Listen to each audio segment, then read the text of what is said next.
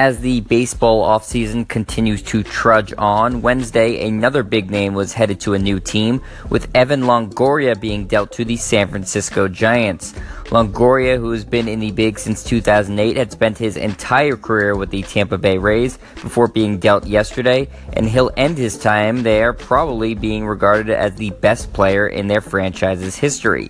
Longoria is the Rays' all-time leader in home runs, RBIs, walks, doubles, at-bats, games played, and will finish 9 hits shy of the team's all-time hits record.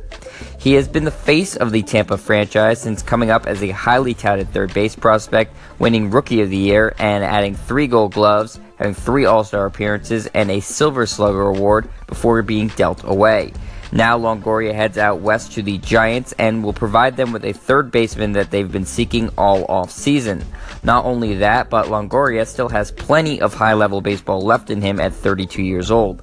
Last season, Longoria hit .261 with 86 RBIs and 20 home runs, and is just 1 year removed from the best year of his career in 2016, where he hit 36 home runs, had 98 RBIs, and batted .273.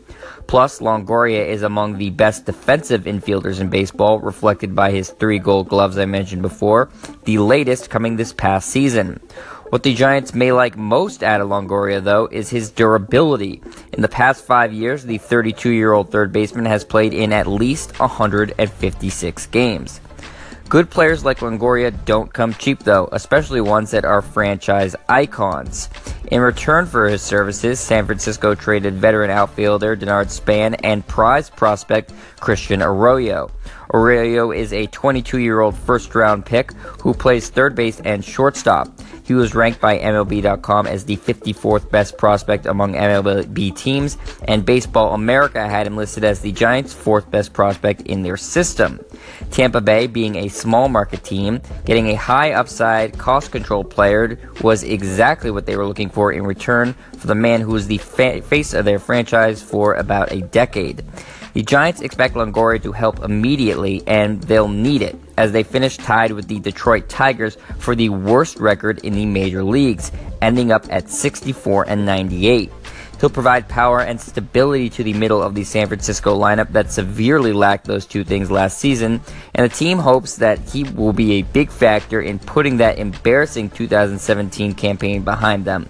The Giants are not used to missing out on the playoffs, let alone being the worst team in baseball, as until last year they had been among the most consistently good teams in the majors, winning the World Series title in 2010, 2012, and 2014.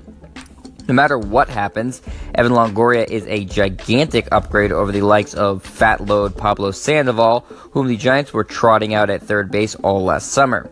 It's certainly a tall order to take a team from the worst record in the league to competing for a World Series title, especially in a division with the Dodgers and Diamondbacks, 2 of the best teams in the NL last year.